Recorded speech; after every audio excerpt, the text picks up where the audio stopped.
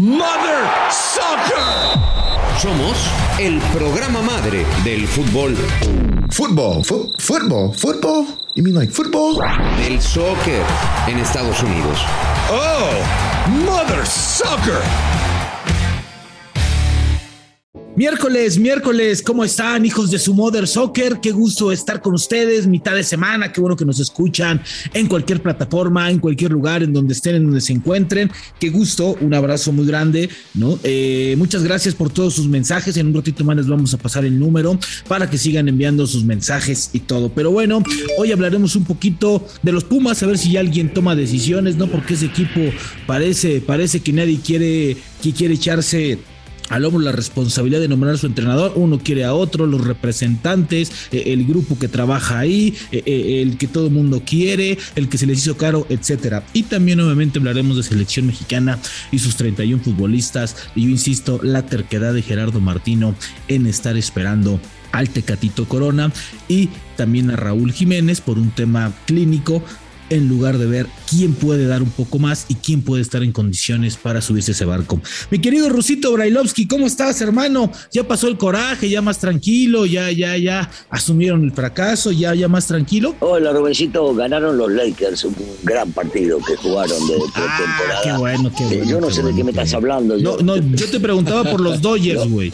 ¿Ves que los eliminaron? Entonces, Urias, yo que confiaba en Urias para que ande bien, pero no.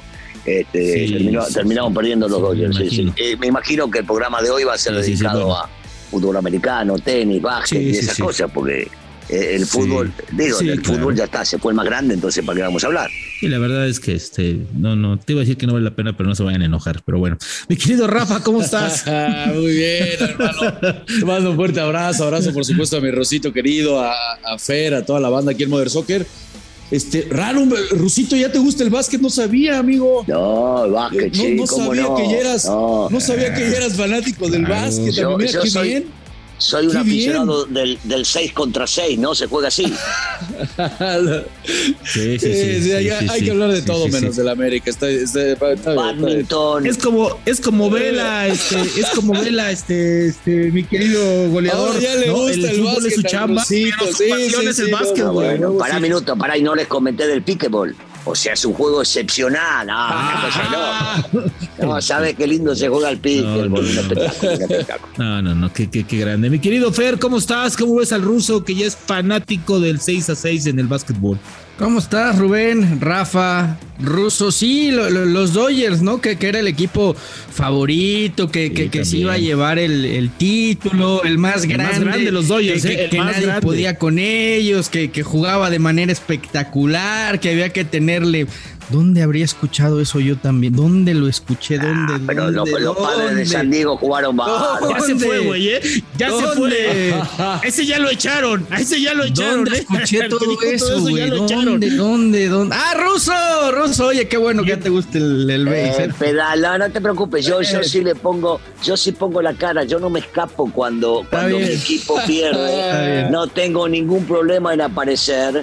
Sí es cierto, éramos los máximos favoritos. Era el equipo que jugaba muy bien al fútbol, era el equipo que hacía absolutamente todo, pero ¿sabés cómo es esto, no? Cuando llegan las liguillas hay jugadores que se esconden y entonces hay que asumir la responsabilidad. Le sigo yendo al equipo más grande de México, me encanta el escudo del América, pero ya de una vez por todas se tienen que dar cuenta que algunos son firuletes en el torneo y cuando llega la papa caliente se esconden, se escapan. O sea, le cuesta al América las liguillas, ¿no? Ya le cuesta últimamente. Se hacen chiquitos en las liguillas últimamente. No, el América nunca se hace chiquito. Okay. Algunos jugadores se pueden achicar, pero el América no es chiquito, va a seguir siendo grande, no es como el tuyo, pero no hace falta ni hablar, si están de vacaciones hace varios meses. La realidad es que no. Ya nos alcanzaron ahí en la playa, mi Ruso. Toda mi vida he defendido al futbolista y lo voy a seguir defendiendo. Sí. Yo lo único que digo es que hay jugadores para el torneo local, jugadores para la liguilla, así como hay jugadores para jugar en un equipo o jugadores de selección.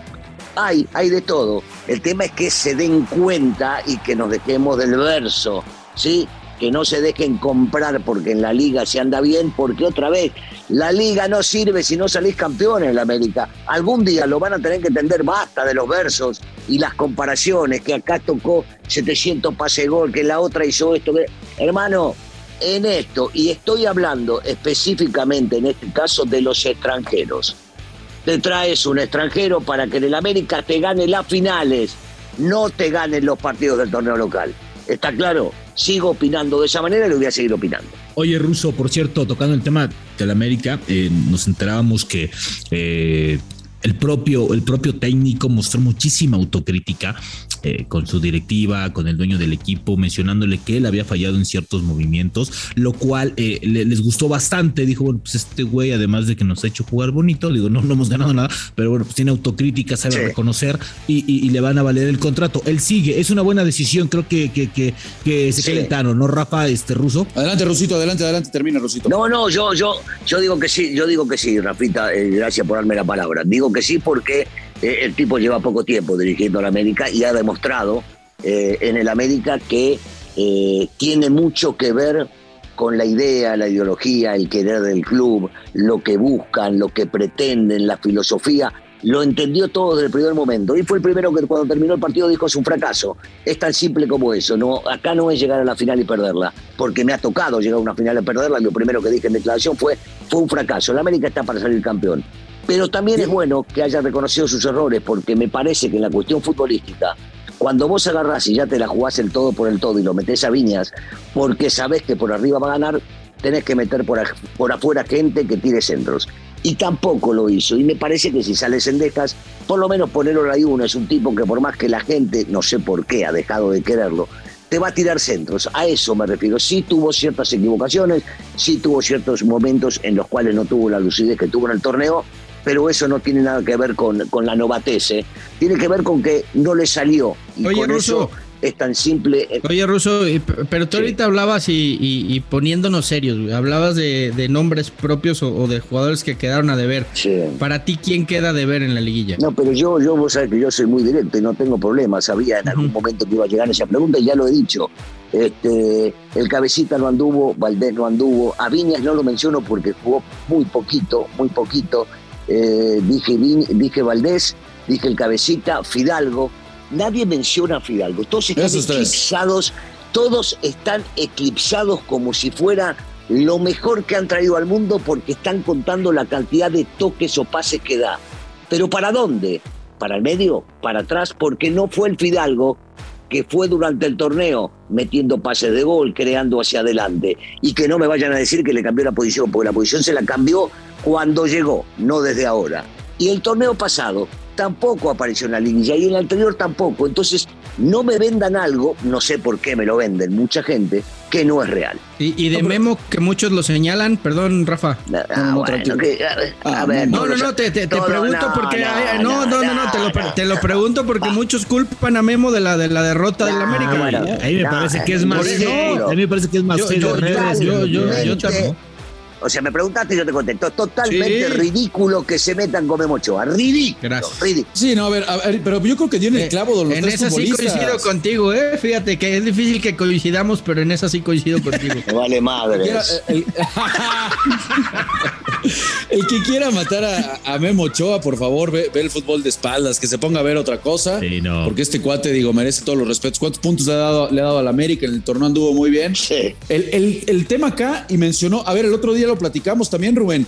Estos tres nombres que mencionó precisamente ahorita el Ruso son los tres que quedaron a deber. Claro. El Cabecita empezó muy bien, tomó su ritmo y terminó perdiendo la titularidad. Claro. Diego Valdés, seguimos esperando que sea ese futbolista diferente en los momentos importantes. Estaba más ansioso. No pasó nada. Y de Fidalgo yo coincido, Es cierto que en el torneo regular pudo haber sido tal vez el mejor futbolista en este torneo. Pero en los momentos importantes, la afición del América lo sigue esperando. Y la diferencia con Toluca, y aquí si no mal recuerdo el Ruso lo dijo, un poco en sentido por supuesto de burla después de lo que pasó con Guadalajara, pero el Ruso mismo dijo, con Toluca, con un técnico como Nacho Ambriz, que tiene experiencia, que ya se sabe este jueguito tan particular en las liguillas, va a ser muy complicado. Y al final del día, yo entiendo que hubo errores, los del Tano, por ejemplo, yo no entendí lo de Cendejas, no entendí tampoco lo de Richard Sánchez, pero las ocasiones las tuvieron, ¿eh? O sea, hubieron errores clarísimos de contundencia, errores en el fondo que no habían tenido a lo largo del torneo y por eso se hablaba de que América era el candidato natural para llevarse el título. Entonces, yo creo que esta responsabilidad, a pesar de que muy bien el técnico la asume y demás, yo creo que sí pasó por muchos futbolistas que terminaron por desaparecer, ¿eh? Y los tres claritos que estamos hablando. Esos cuatro que me... Perdón, dale. No, vas. No, lo que te iba a decir, Rafa, el tema es que fue la misma historia con Solari, güey. Cuando veíamos a la América que sí, la temporada regular la dominaba. No, con Solari fueron a CU. Con Solari no jugaban a nada.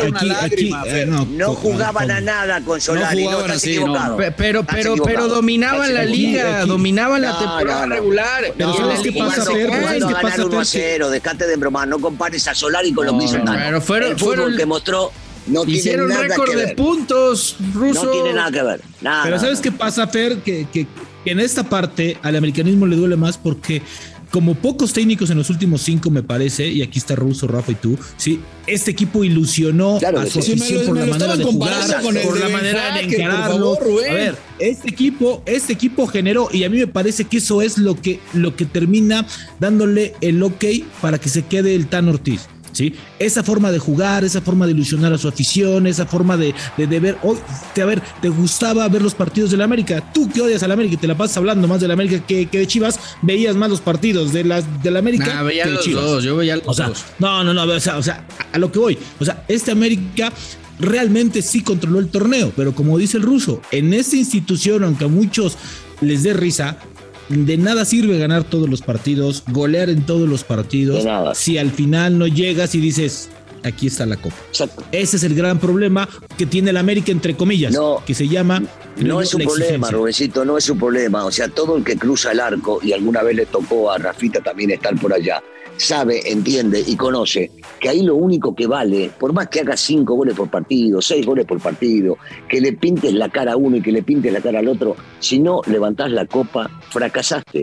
Y entonces, hay gente que definitivamente puede lidiar con eso en el día a día, y hay gente que no puede. Hay jugadores de primerísimo nivel que se van a destacar en otros equipos, que van a ser figuras y hasta van a ser campeones. En el América es distinto, es diferente. Hay presión en todos lados. La presión que se vive en el América es diferente, y si vos no sabés lidiar con eso, no podés jugar. Es tan simple como es. Ahora, se le viene la prueba de fuego a Ortiz, ¿eh? Porque yo insisto, más allá de que este equipo jugaba mejor al fútbol, los 2 primeros torneos de Solari fueron muy buenos. El equipo compitió en lo más alto, hizo récord de puntos, estuvo ahí, lo daban también, pero nunca jugaba al fútbol. Estoy diciendo que en la Liga MX fue de lo mejor, y cuando entraba a la liguilla, todos decían, el candidato número 1 es el América. Después de 2 torneos, el equipo se le cayó y se le rompió el vestidor y la cosa se fue al carajo. Vamos a ver si ahora el Tano, después de 2 temporadas muy buenas, logra mantener a este equipo con ese nivel futbolístico y con ese nivel competitivo. Bueno, porque el nivel futbolístico... A ver, Ruso, Rafa, ustedes tiene nada que ver. Ustedes fueron futbolistas y saben perfectamente que después... por la rama, por cualquier lado. No, te la voy a soltar directa. No, pero bueno, pero si estás hablando de nivel futbolístico, no tenés idea de lo que estás mencionando. Nivel futbolístico era el que mostraba el equipo. Este equipo del Tan Ortiz en el torneo. El otro no era un nivel futbolístico. El otro no era nivel futbolístico. Pero dominó en la liga. El otro era ganar puntos. ¿No entendés? Pero dominó. El aficionado...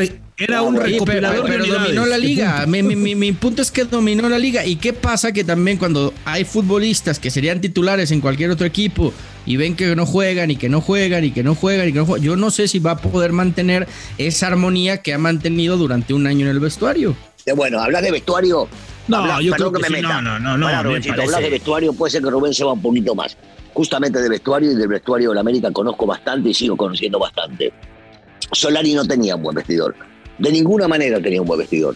Ortiz sí lo tiene. Solari no tenía el contacto que tiene hoy Ortiz con los futbolistas. ¿Y dónde? Entonces no es comparable uno con el otro. ¿Y dónde te das cuenta de eso, no, Rusito? Por ejemplo, yo lo mencionaba mucho de ese compromiso que tenían los jugadores con Ortiz en el medio campo. Claro. O sea, para Santiago era claro que Richard Sánchez no existía. Lo tenía relegado prácticamente. Acá te das cuenta que cuando entra Richard está conectado, que cuando entra Aquino está conectado, que cuando le tocó entrar a Jonathan Dos Santos, 4 futbolistas de primerísimo nivel para 2 posiciones, los 4 entraban a partirse la madre.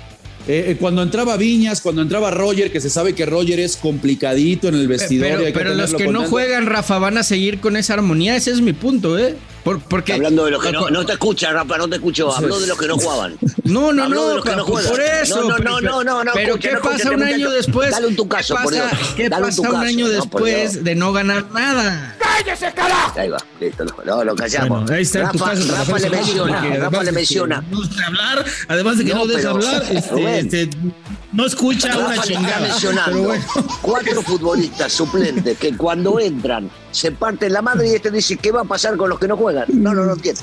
No lo entiendo. A mí me parece que la armonía que tiene el Tan Ortiz se ve en la cancha, incluso con los que no juegan, ¿no? Porque pues estas parejas que hizo en el medio campo, ¿no? De Aquino con Jonathan, cuando entraban a romperse la madre con el compromiso de ser campeones, ¿no? Ver a un equipo como el América con tantas figuras ir por el mismo objetivo, me parece. Ahora, Russo, Rafa, cambiando un poquito del tema del Tano, parece que van a hacer un par de cambios por ahí, le van a abrir la puerta a algunos jugadores que creo que ya están en la parte final o que ya no los van a renovar. No estoy hablando de Guillermo Ochoa, estoy hablando de Bruno Valdés. A mí me parece que las lesiones son las que han dado el traste con este jugador, porque la calidad la muestra y el equipo se ve y es distinto cuando él está abajo. Pues sí, mira, la verdad es que yo no entendería lo de Diego Valdés. La política con América ya desde hace un tiempo, y recordarás, Rubén, bueno, tú nos diste la nota, para renovar a futbolistas mayores de 30 años ya no les ofrecen más de un año, ¿no? Son como políticas internas de la empresa por tratarse de cuidar, por supuesto, con estos contratos en donde después se te lesiona y tienes que seguirle pagando, ya no tienes cómo colocarlo. Bueno, sabemos muchas historias de esas. Yo creo que tenemos que hacer un análisis muy particular. Yo no sé cuál sea la situación física a fondo de Bruno Valdés. Yo creo que si el tipo, y el ejemplo lo pongo paralelo con lo que vimos precisamente con su compatriota, con el otro paraguayo, con Pablo Aguilar en Cruz Azul, y cómo lo terminaron extrañando por no renovarlo un añito más, ¿no? Tratar de ir año con año, renovarlo y convencerlo para que se quedara.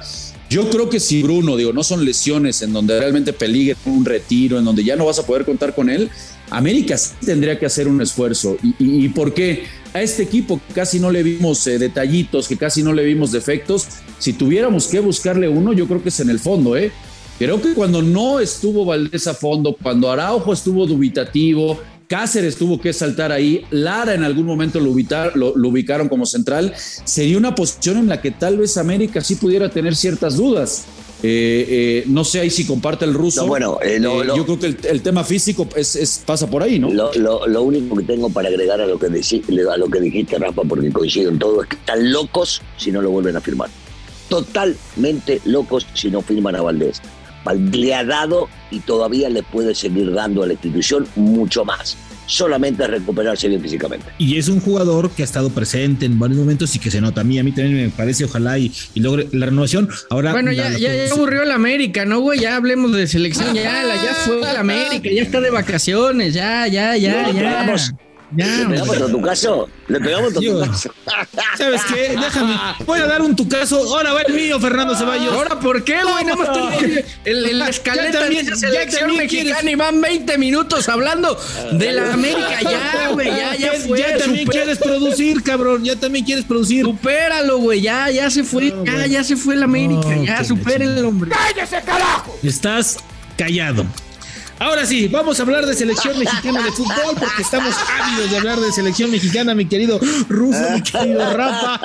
Sale la lista de 30. Queremos hablar de la selección, Rubén. Queremos hablar de la selección mexicana de fútbol. Ya era hora. A ver, productor, pon orden, por favor, porque este güey se nos está saliendo del redil. Que le dé un tercer tu caso, ya sale del programa Fernando. Mira, yo no sabía que al tercero hay que impulsarlo, Estás ahí, No puede Estás hablar. Ahí. Y sabes qué, hoy no viene Santander para pitarte, güey, así de que aquí sí, cuidado, aquí sí vamos a estar al margen. Ruso, Rafa, Fer, si nos escuchas,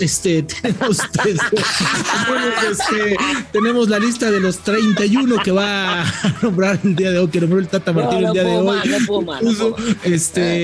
La gran variedad de la lista o de la última que dio es que aparecerá el Tecatito Corona. Russo, ¿no te parece que están estirando mucho la liga con el Tecatito Corona por un tema de jerarquía en lugar de ver a algún jugador que te pueda sumar más que nada por la parte futbolística? Digo, podrá tener alta médica y ojalá y la tenga, esto quiere decir que está al 100% recuperado, pero ¿no te parece que parece más una terquedad y un respeto a jerarquía que un momento futbolístico? Bueno, momento futbolístico no lo podemos jugar porque no está el chico en actividad, pero no sé si es terquedad o necesidad. Hemos visto, no solamente yo, hemos visto varios en los mundiales que se lleva futbolistas para el segundo o para el tercero inclusive, o para si pasan de ronda por un tema de confianza, de manejo de un equipo donde podés encontrar la necesidad de algún futbolista. Digo, sin ir más lejos, me acuerdo cuando el Cabrito Orellano terminó yendo cuando no podía jugar el primero, o eran 2 partidos de la selección que no podía llegar a jugar. Hablo de un futbolista mexicano, posiblemente haya pasado en diferentes selecciones. Yo no sé, yo creo que el viaje del Tata también unos días antes es para hablar con Corona, ver con Corona cuál es el tema y ahí ya fijar una postura, pero no lo tomaría como terquedad, lo tomaría como un convencimiento del técnico hacia un futbolista que él cree que si está le puede llegar a rendir. Sí, yo ahí sabes que estoy de acuerdo, Rubén, porque, a ver, con 23 en el Mundial antes, ¿cuántos terminas usando? 17, 18, 16 son los que juegan 17, claro. Entonces, y la verdad es que es un caso muy, muy, muy particular como el de Raúl Jiménez, ¿no? A ver, no tenemos futbolistas de esa calidad, hay que decirlo. Sí es cierto, porque escucho también por ahí, con el Tecate o sin el Tecate vamos a llegar a donde mismo. Posiblemente también tengan razón, posiblemente sí.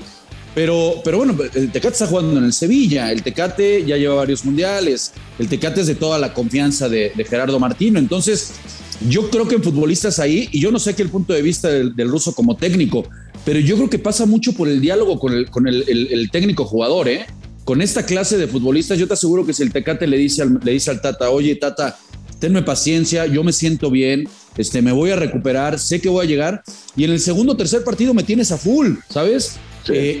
Y le va a hacer caso, o sea, ese diálogo sí lo puede tener con futbolistas de este tipo de jerarquía y seguramente por ahí va lo que han hablado, ¿no? Entonces yo lo veo normal, creo que incluso, y me animaría a decir en esta comparativa, que a lo mejor tiene más posibilidades de recuperarse y estar en una segunda o tercera fecha el Tecate que el mismo Raúl, ¿eh? Yo lo de Raúl y la pubitis que apenas va a empezar a trotar y demás, lo veo, la verdad, bastante complicado. Digo, sería una pena. Sí, la verdad que sería lamentable porque fue el delantero que marcó el proceso, pero creo que, es más, yo creo que si Raúl no está, creo que él va a hacer un ejercicio de franqueza con el grupo, con el cuerpo técnico, decir, no le voy a quitar el lugar a alguien, mejor no voy porque no estoy, y molesto y cómodo que es esta pubitis, no lo voy a hacer. Yo creo que, y en el cuerpo técnico lo saben, que es muy difícil que lleguen los dos al Mundial y que lo de Raúl ha evolucionado un poco, pero no le sigue alcanzando y creo que el Tata no se va a disparar en el pie, Si los dos no están para el último partido amistoso, los va a cortar. Por eso una lista de 31, ¿no? Por eso me llevo a más de los 26, sabiendo que es muy probable que estos dos van a ser mis primeros descartes. Y después ya me quedarán únicamente 29 jugadores, de los cuales cortaré 3. Entonces creo que por ahí va un poco la idea de Martino.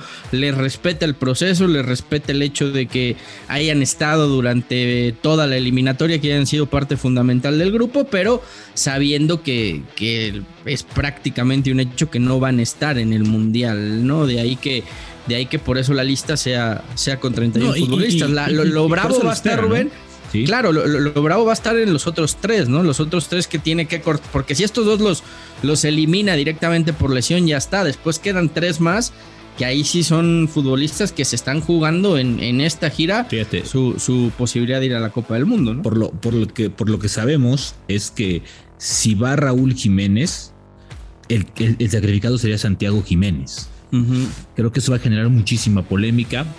Por el momento, porque está en Europa, ¿no? Porque arriba está Rogelio Funes Mori, O sea, ese no lo baja nadie, y me parece que también Henry Martín, con la gran temporada que tuvo, confirmó su llamado. El tema está ahí, ¿no? A ver cómo está. Yo creo que también Jesús Angulo de Tigres me parece que va a intentar ganarse algo, por ahí encontrar algo, pero también él sabe que estará prácticamente de regreso el 16 o 17 de noviembre, ¿no? Que no va a ir a casa. El Chiquito Sánchez, ¿no? Es el que ganó, yo creo que ganó algunos a mí me parece que Sánchez puede ser una gran, es más, Rafa, tú y yo lo hemos comentado, está mejor que Chávez, anda mejor que Chávez. ¿A quién bajas, Rafa? ¿A quién bajas en ese me parece que vamos un corte, Fer, y nos los dicen ahorita, vamos a una pausa y nos dice ahorita Fer, Rafa y el ruso, ¿a quién corta? Ahora sí, mi Rafa, date, venga, ¿a quién cortamos? No, por ejemplo, me pregunta Fer. No de aquí, güey, no de aquí, de allá, del tri. No, güey, ya no podemos hacer tu caso porque si no ya no regresa, güey, espérate. Yo se lo doy, yo creo que el Chiquito Sánchez está ganando. Yo también te quiero, Rafita. Hermano, sabes que te me van a hacer llorar ruso, los chivermanos. Ve nada más cuánto amor en los chivermanos. Contigo siempre, Rafita. Bueno. Lo sabes, hermano mío, tranquilo, aguanta. Ya no más tu caso, ya no te vamos a dar tu caso, hermano. Yo creo que por Alvarado, ¿eh? Bueno, no sé. Ya bajaste Alvarado, Rafa, no sé si Alvarado, yo no sé si Alvarado, creo que a Alvarado le gusta el Tata. Porque te maneja varias posiciones, ¿no? Por eso creo que le gusta, pero es que en serio, yo lo que he visto de Chiquito Sánchez en esta liguilla y atendiendo a que, a ver, hay que acudir al mejor momento de los futbolistas. Los vas a tener, sí, ¿sabes? Sin ritmo de juego, Ruso, prácticamente. No, o sea, sí, pero ¿sabes cuál es la disyuntiva en ese caso? Si bien es cierto, todos coincidimos que el Chiquito la está rompiendo en el torneo local y también en la liguilla. Fue los pocos momentos que tuvo el Chiquito en la selección.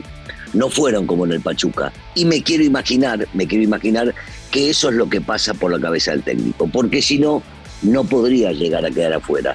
Siento que la cabeza del técnico está mirando al Chiquito como 1 en el Pachuca, como 2 en la selección nacional. Sí, a mí me parece que al final Martino se va a terminar imponiendo por lo que les dieron a largo plazo y creo que ahí, bueno, pues Sánchez va a perder porque el momento no lo lleva. En los porteros yo no tengo dudas, son los 3 que van a estar, muchos ahí es que Acevedo, pero también hay que darle un mérito a Cota, ¿no? Que también estuvo en las buenas y en las malas en este proceso y que es un buen portero, es el tercer portero, ¿no? Pues difícilmente tiene actividad un tercer portero.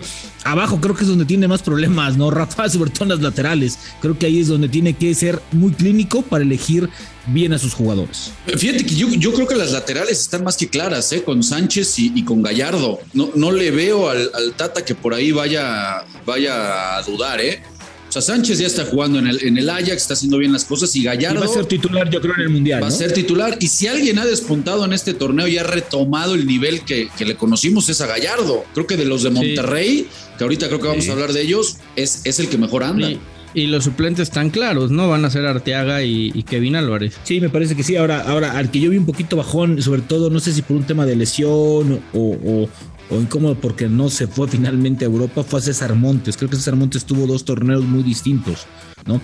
Inició muy bien y terminó mal, terminó bajo de la calidad que le conocemos. No sé si eso le pueda pesar para la hora de ser titular en selección, ¿no? Pero ahí yo creo que lo que mencionabas, el sacrificado atrás, hoy es Angulo. Sí. O sea, a menos de que pase algo, de que alguien se lesione, de que algo se da, pero creo que los centrales tampoco le va a mover. Montes, Moreno y... No sé, yo pondría a Vázquez. Él no por lo demostrado últimamente, no le tiene mucha confianza a Vázquez. Entonces, y Angulo viene de dar un par de torneos muy buenos también. Ahí yo no estaría tan convencido, y no es un tema de prestigio o un tema de que está jugando en Europa y entonces le lleva ventaja. No, porque no está jugando tampoco. No lo pone, se ve que no es justo.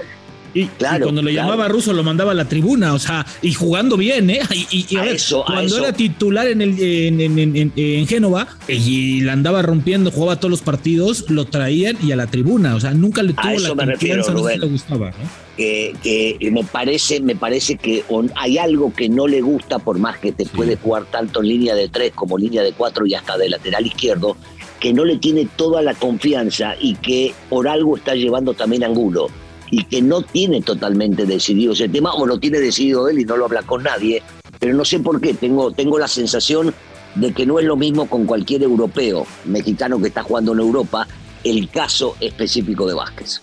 Y saben también quién le puede generar un poquito de dudas.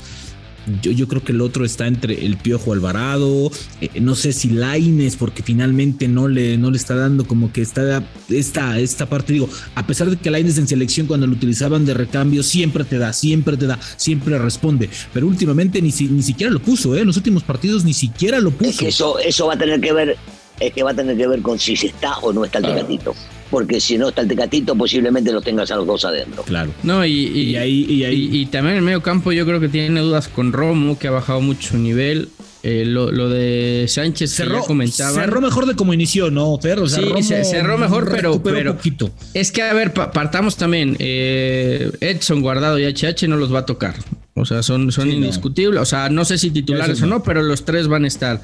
Después yo creo que a Guti lo va a llevar, a Orbelín lo va a llevar, a Charly Rodríguez lo va a llevar y me parece que le queda a un lugar más, ¿no? Porque Chávez yo creo que también va a estar y de ahí te queda Sánchez o Romo, ¿no? Y yo creo que de ahí va a salir el cuarto, quinto que se va a quedar, ¿no? Y ya se va dando la lista. Ahora, lo importante para ellos y para los jugadores es que tengo entendido que desde el próximo lunes que se vayan, sí, van a saber su rol, es decir, internamente van a decir, a ver, tú vas con muy pocas posibilidades de ir a la Copa del Mundo. Punto, ¿no? O sea, algunos dirán que eso es malo, ¿no? Algunos dirán que eso es malo. Pero creo que es franco, ¿no, Russo? Y creo que es lo mejor, porque luego lo sacan como si fueran ladrones, ¿no? Yo recuerdo a Jonathan Dos Santos que lo sacaron antes de Sudáfrica como si se hubiera robado, ¿qué? ¿No? Hasta lo aventaron a la camioneta. A ver, pues no, o sea, qué bueno que se vayan. Sí, pero si algo siempre se agradece es que sean directo con uno, ¿no? Claro. Sí, pero es difícil, ¿no, Rafa? O sea, sí es muy cierto de que hablar directo, pero imagínate cómo viaja el tipo que le dijo, mirá, vos no tenés chances, salvo que se lesione alguno, y entonces el chico sí viaja con la esperanza de que alguien se lesione. ¿Vos sabés qué jodido debe ser para alguien viajar y decir, se tiene que lesionar un compañero para que yo entre? Sí, no, y cuando entras, o cuando empezás a entrar, la motivación no es la misma.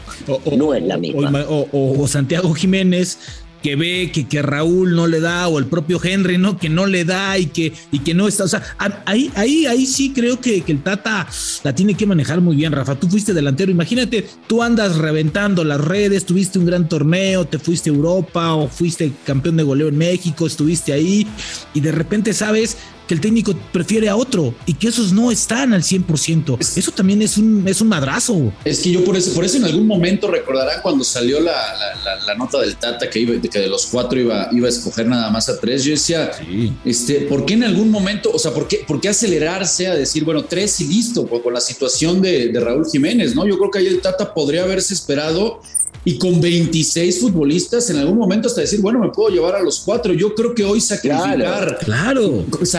o a Santiago o sacrificar a Henry es dispararte en el pie.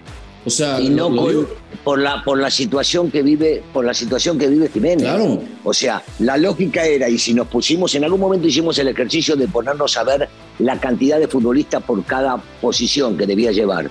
No cambiaba en nada y no cambia todavía en nada. Llevar a 4 de la centro delantero no cambia nada, por más que juegues con uno.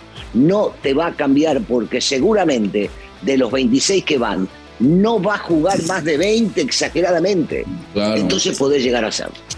Menos, Russo, Bueno, en una de esas el técnico agarra y cambia su postura y dice que puede ser, me equivoqué, como Raúl no está para jugar los primeros 2 partidos, voy a llevar a 4. Es tan simple como eso. Sí, claro. Porque ahora te permiten 5 cambios, ¿no? Que también puede ser una buena variable y tienes a los 26 dentro en la banca. Es decir, antes llamabas a 23 y podías tener creo que a 17 o 18, ¿no? Por ahí así. Hoy tienes a los 26. Entonces, yo creo que ahí, o sea, digo, va a sonar feo, pero si vas a llevar un volante, vas a sacrificar un delantero que ande bien y teniendo en cuenta que ni tu opción 1 ni tu opción 2, llámese Jiménez ni Funes Mori, están al 100, y vas a quitar a alguien que tiene futuro, que ha tenido mejores momentos, pues me parece algo injusto. Vamos a escuchar palabras de...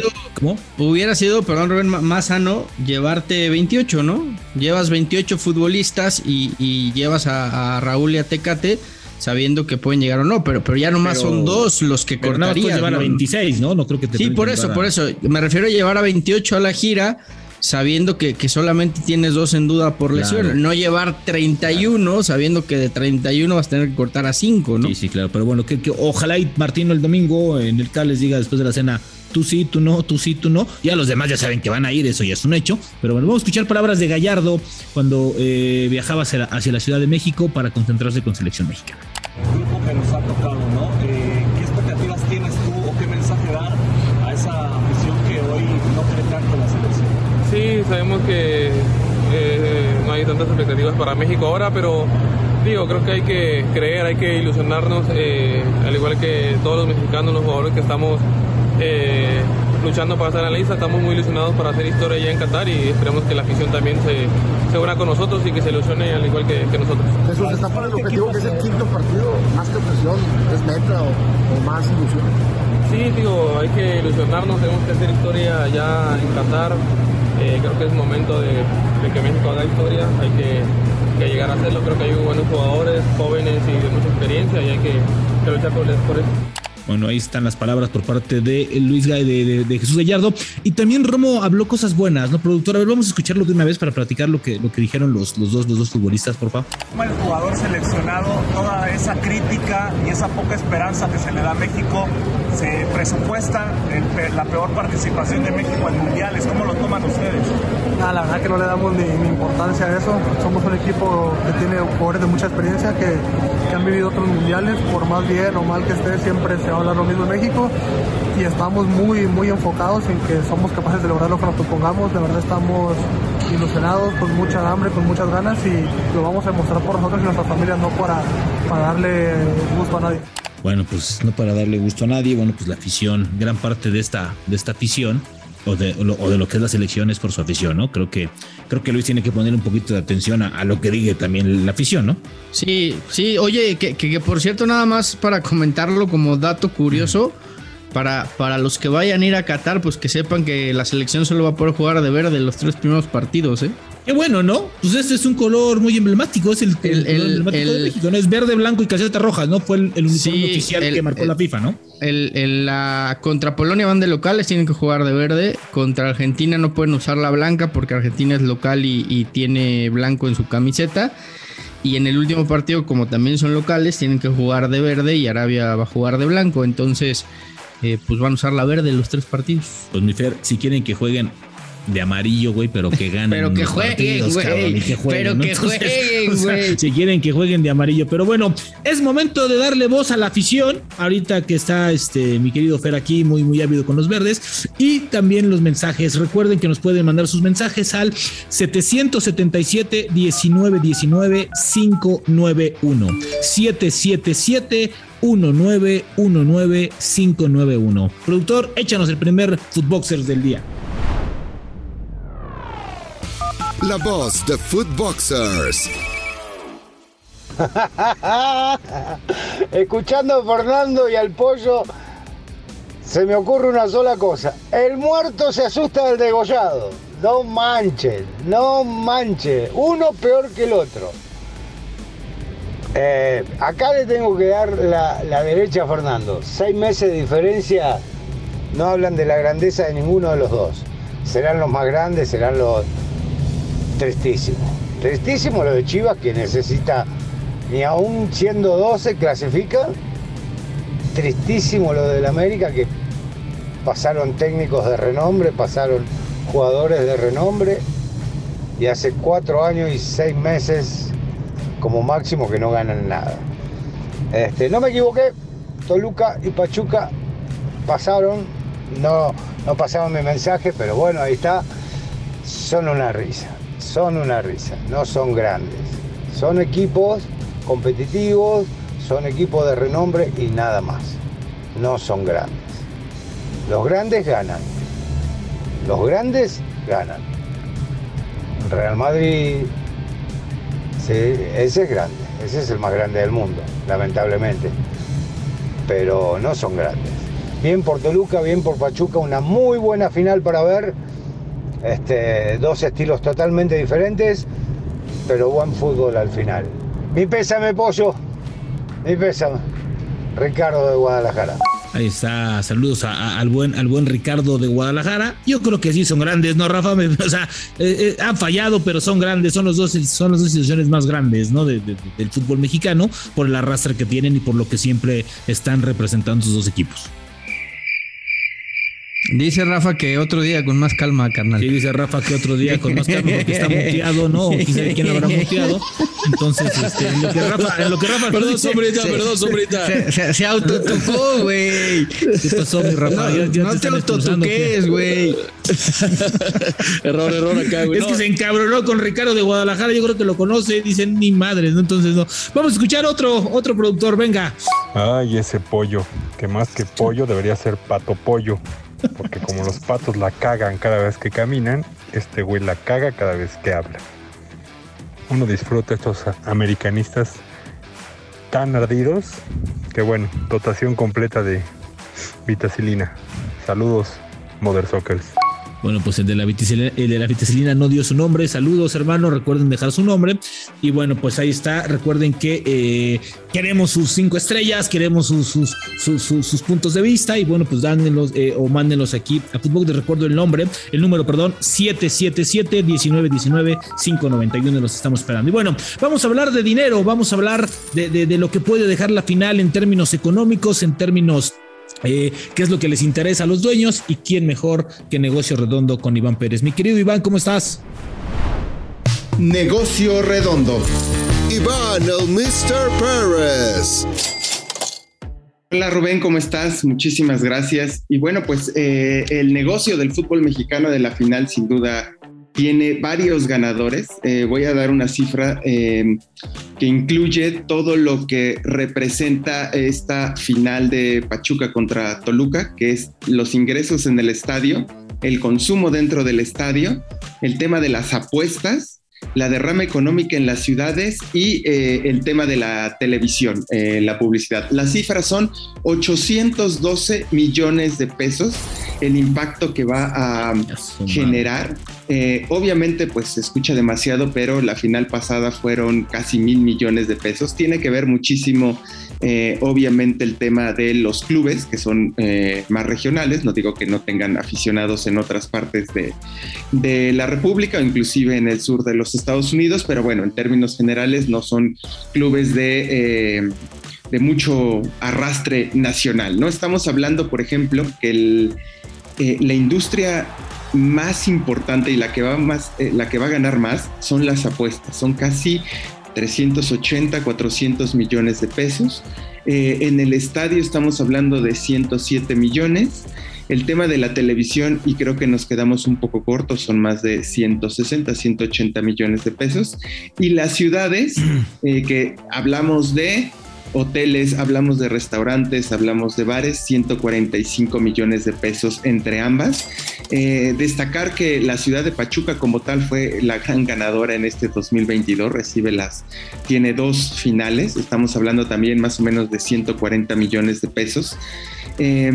Otro dato que me gustaría destacar, el precio promedio son 1,225 pesos más o menos aproximadamente para la final, considerando ambos estadios, y decir que bueno, ya ahí no es nada barato, pero este precio no baja, digamos que de los 1,000 pesos desde el Clausura 2019, cuando fue una final que costó en la media 765 pesos, ¿no? Más o menos son los datos que nos arroja la final del fútbol mexicano. Insisto, Pachuca-Toluca, un par de equipos que, bueno, pues tienen una presencia regional bastante importante y que seguramente si hubiera estado en otros clubes esto supera, pero sin ningún problema, los 1,000 millones. Wow, oye Iván, ¿y esto hubiera cambiado dependiendo de los equipos? O sea, o es un ganar. Sí, ¿no escuchaste que dijo que sí? Que con otros equipos hubiera habido más de 1,000 millones, güey. Dale en tu caso también. Sí, se lo ganó. Déjenme terminar. No. ¡Cállese, carajo! Bueno. No, pero bueno, no. Se lo ganó. Parecería que lo presenta Iván, que sabe un montón de este tema y no lo escucha. Entonces, ¿para qué lo presenta? Por ejemplo, solo para dimensionar el tema de los...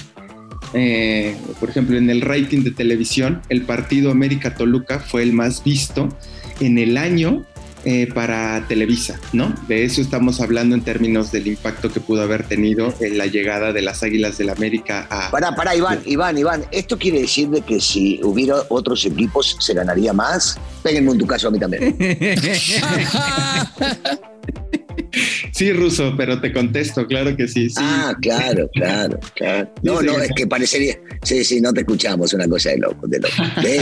Esto de loco. Sí, totalmente, creo que, insisto, si tuvieran pues ya tan solo las Águilas del América, esto podría superar, pero caminando casi de rodillas, 1.500 millones de pesos, ¿no? Es ahí. Ahora, insisto, son todo... no todo va esto para los equipos, ¿no? Insisto, va para los estadios, para las cadenas de televisión en términos de publicidad. Los 20 segundos en una final de este tipo aproximadamente están entre $500,000, 555,000 pesos también. Por ahí va a estar. Si hubiera estado América, por ejemplo, los 20 segundos alcanzan los 800,000 pesos, ¿no? Entonces, de todos modos es un buen negocio. Para la ciudad de Pachuca también es un gran negocio, sobre todo por las 2 finales que tuvo este año.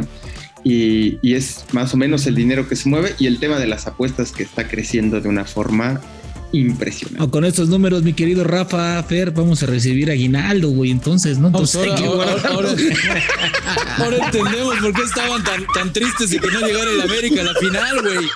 Rafa, ahora sí vamos a tener aguinaldo, güey, está chingón eso, güey. Ya entendiste por qué lo festejé tanto, güey, pero no me haces caso, güey. Pero si hubiera llegado el papá de todos, güey, imagínate, hubieras tenido hasta bono extra, cabrón. No, entonces, porque no hubiera estado el bueno. No hubiera estado el bueno. No, pues sí, güey, dijo que con América eran 1,000 millones casi, ¿no, Iván? Entonces imagínate. Pero volvemos a lo mismo, lo que decía Ruso. Pero la final se jugaba en el Azteca, güey. Bueno, eso sí tienes toda la razón. Pero bueno, entonces podemos tener aguinaldo por allá. Y acá, papá, otra vez, Rubén. Acá otra vez. No, para que le sigas cayendo bien gordos, güey. Por si ya ni nos dicen, ya hasta carita nos hacen. Sí. Pero bueno. Oye, Iván, en el tema de ganar y esta final, sigue siendo negocio cualquier final del fútbol mexicano. ¿Ya que voy? A veces el torneo ha sido bastante malito, es decir, en la parte de la final no ha perdido presencia el fútbol mexicano, o sea, se sigue viendo una final con esta pasión, con este fervor y sigue dejando ganancias importantes.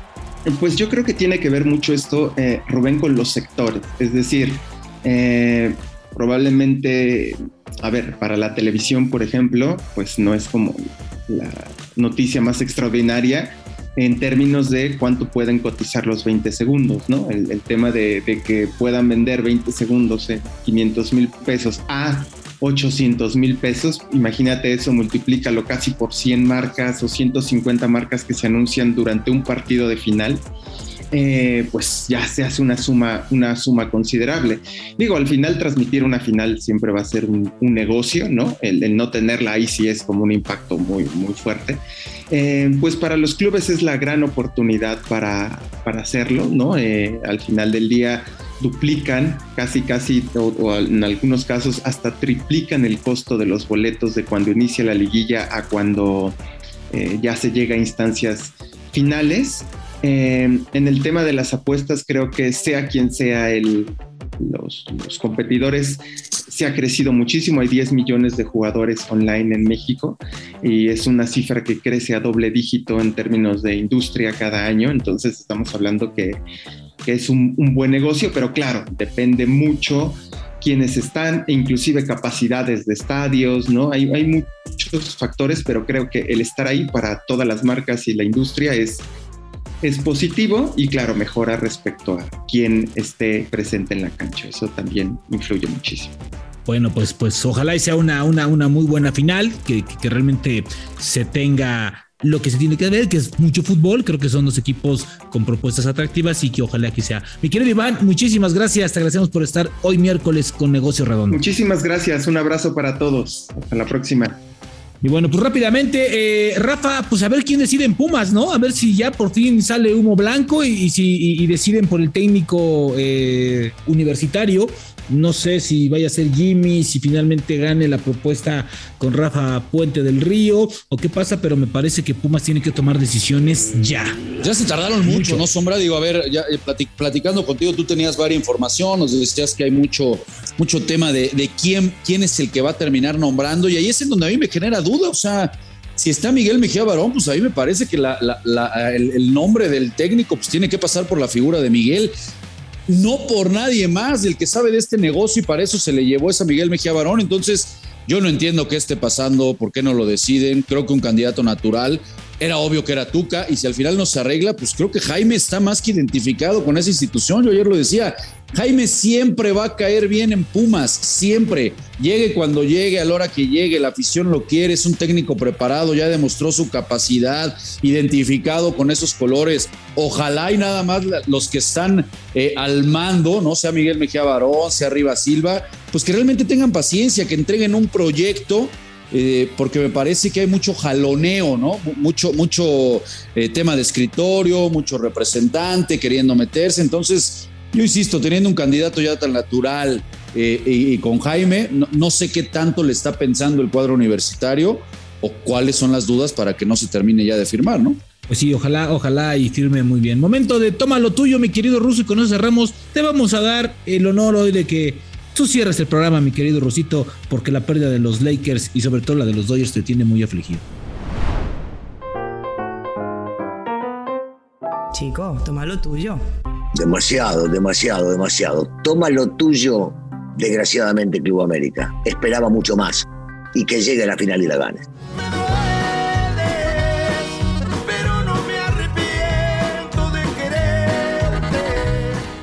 Señores, muchas gracias.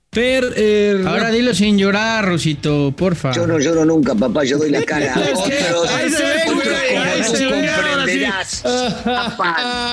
Otros como vos escapan y no aparecen. ¡Adiós! Vamos a marcar un programa histórico. Rafa, aplícale, está expulsado este cabrón, no terco como la chingada. Nos escuchamos el día de mañana. ¡Cállese, carajo! Esto fue Mother Soccer, el podcast madre del fútbol en los Estados Unidos y Latinoamérica, exclusivo de Footbox.